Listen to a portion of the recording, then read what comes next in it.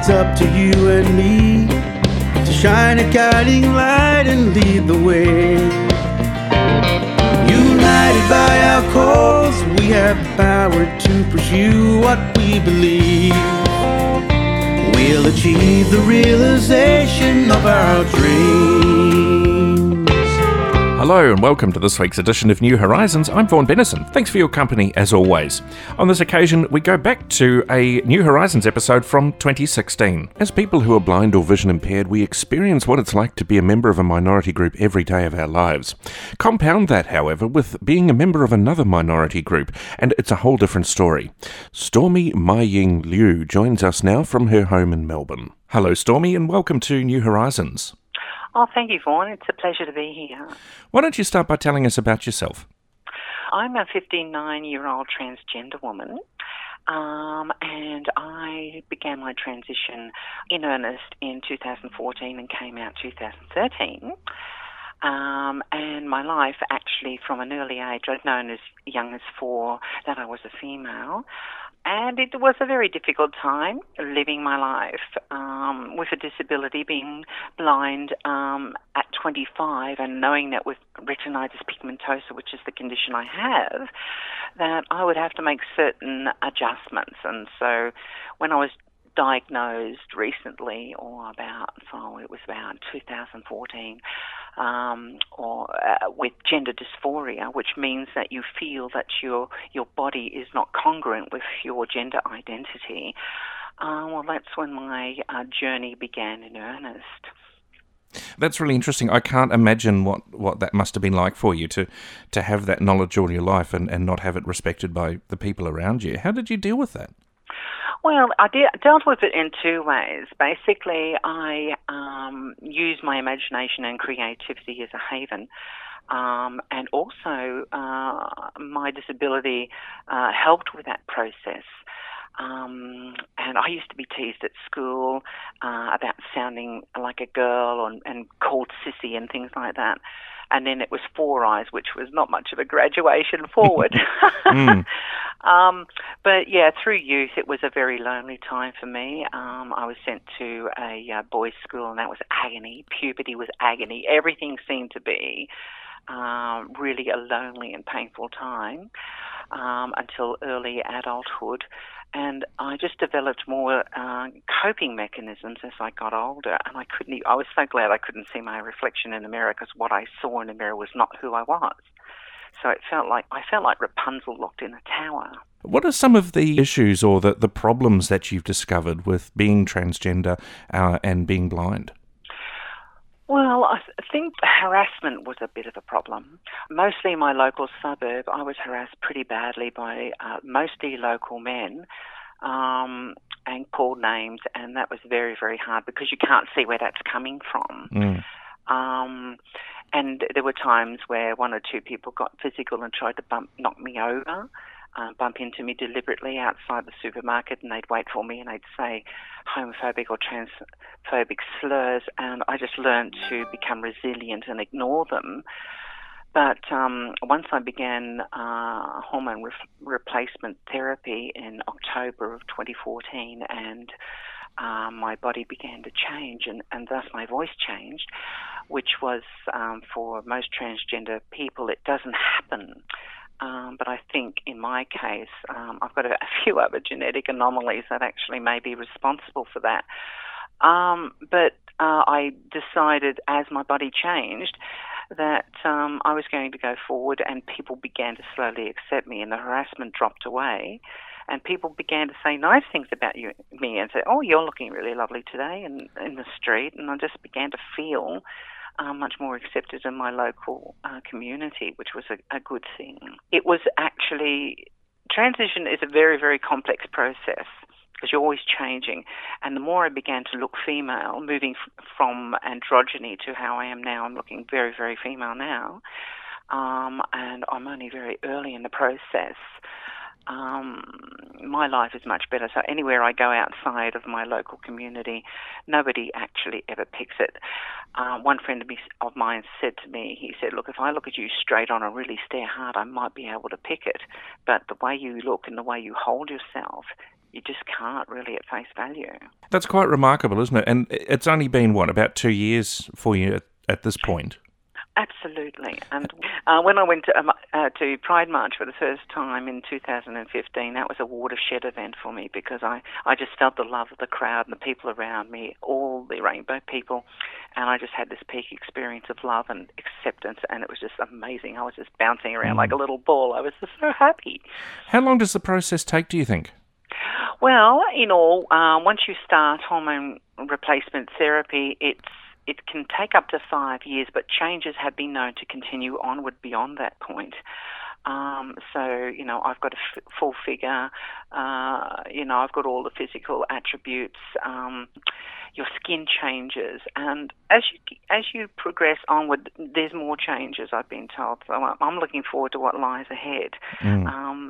It's really quite amazing. So it can be an indefinite process, and I think that the early years, it's a little bit more rapid, especially the first 2 years, and then it may slow a little, but it's ongoing. Now, I understand that before you can actually start the treatment, there's a significant amount of medical treatment and medical discussions and things that you have to go through. Did you find that being blind was a hindrance to that, or caused you any issues in that area? Not at all. In fact, I found the process really easy, because my doctor, who I still see now, because I'm coming up to surgery next year, Dr. Finton Hart, he is one of the best we have in this country. It actually was so easy to talk to him, and he's negotiated me through the process of transformation, which is part of the world standard for transgender people, that you see a psychiatrist who actually makes sure that you're all okay, that you've got no underlying serious mental health issues, because those get treated separately in that instance. So you still can transition, but they want to make sure that you're getting the support that you need during that time. So each case is an individual case, but in mine, I just enjoyed my sessions so much. I mean, I thought Finton thought I was just wanting to have a conversation with him. You're starting a peer support network for blind people who are in the GLBTIQ community. Do you want to tell us about that? Yes. I got the idea from a group that I'm involved with in the mainstream, which is called Rainbow Connections, and run by a lovely lady named Celeste, and a group of women who are mothers of transgender children who are in transition, who are under 12, and are looking at going on puberty blockers, so that can forestall puberty. So when you're old enough in your teens, you can decide whether you want to continue on or not. So it's a very, very good process that they've got in place. But actually, I thought about our children who might be LGBTIQ, who are blind or have a low vision condition, who may not know about their rainbow family, and their own families don't know where to turn for support. So for me, I thought, well, okay, Rainbow Connections is a fantastic model, and they're based on the Mornington Peninsula. So I thought about starting something like that, but I needed a platform to get these sorts of things going. So what I did, I fortunately got an invitation from Vision Australia to attend a feedback forum. And so I went to that on the 24th of November, which was only very recently. And I was able to contribute and advocate for our community who are in the rainbow spectrum, who may not have the support that they need. Also, it's very important to stress that people who are in the rainbow community, who are working for organisations such as Blind Citizens Australia, say, for example, or Vision Australia or another group, they may need in-house or office support. There's a very, very good program going at the ANZ run by a transgender woman named Michelle Shepherd. She's brilliant. And the culture at ANZ is totally different and revolutionary, and it's setting an example for other employers to follow.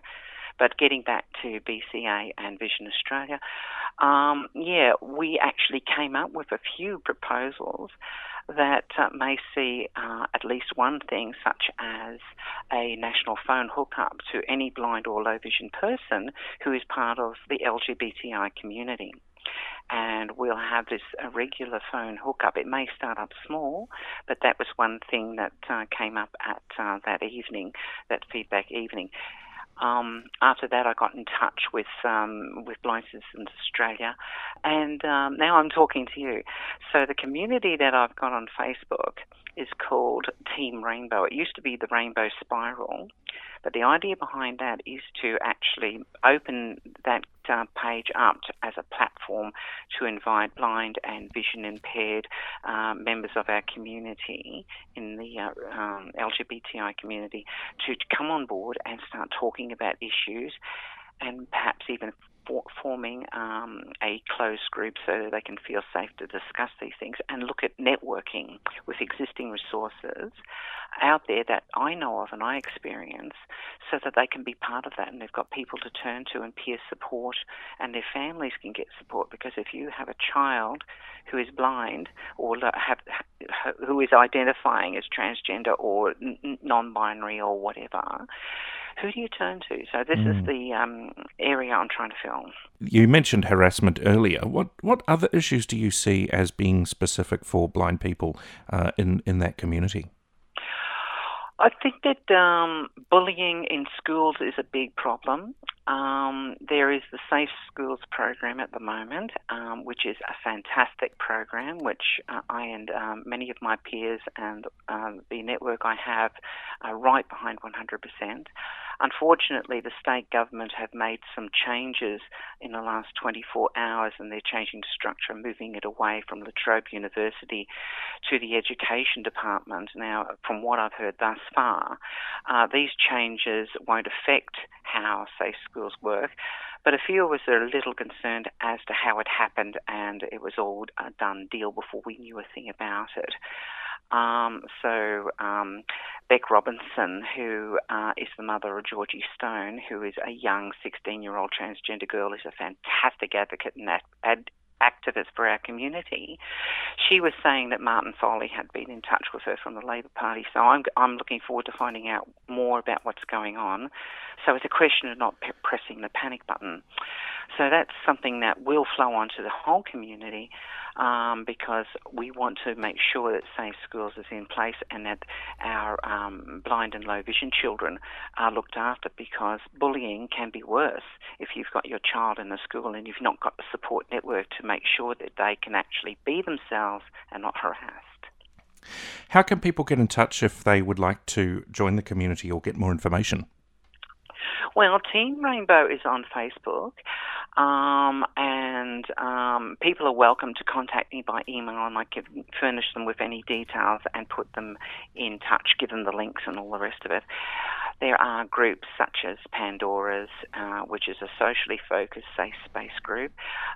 There's Transgender Victoria. There's also Gender Diversity Australia, which has about 660 members. People can contact me directly. My phone number is 9364 4047. And that phone number has an 03, of course.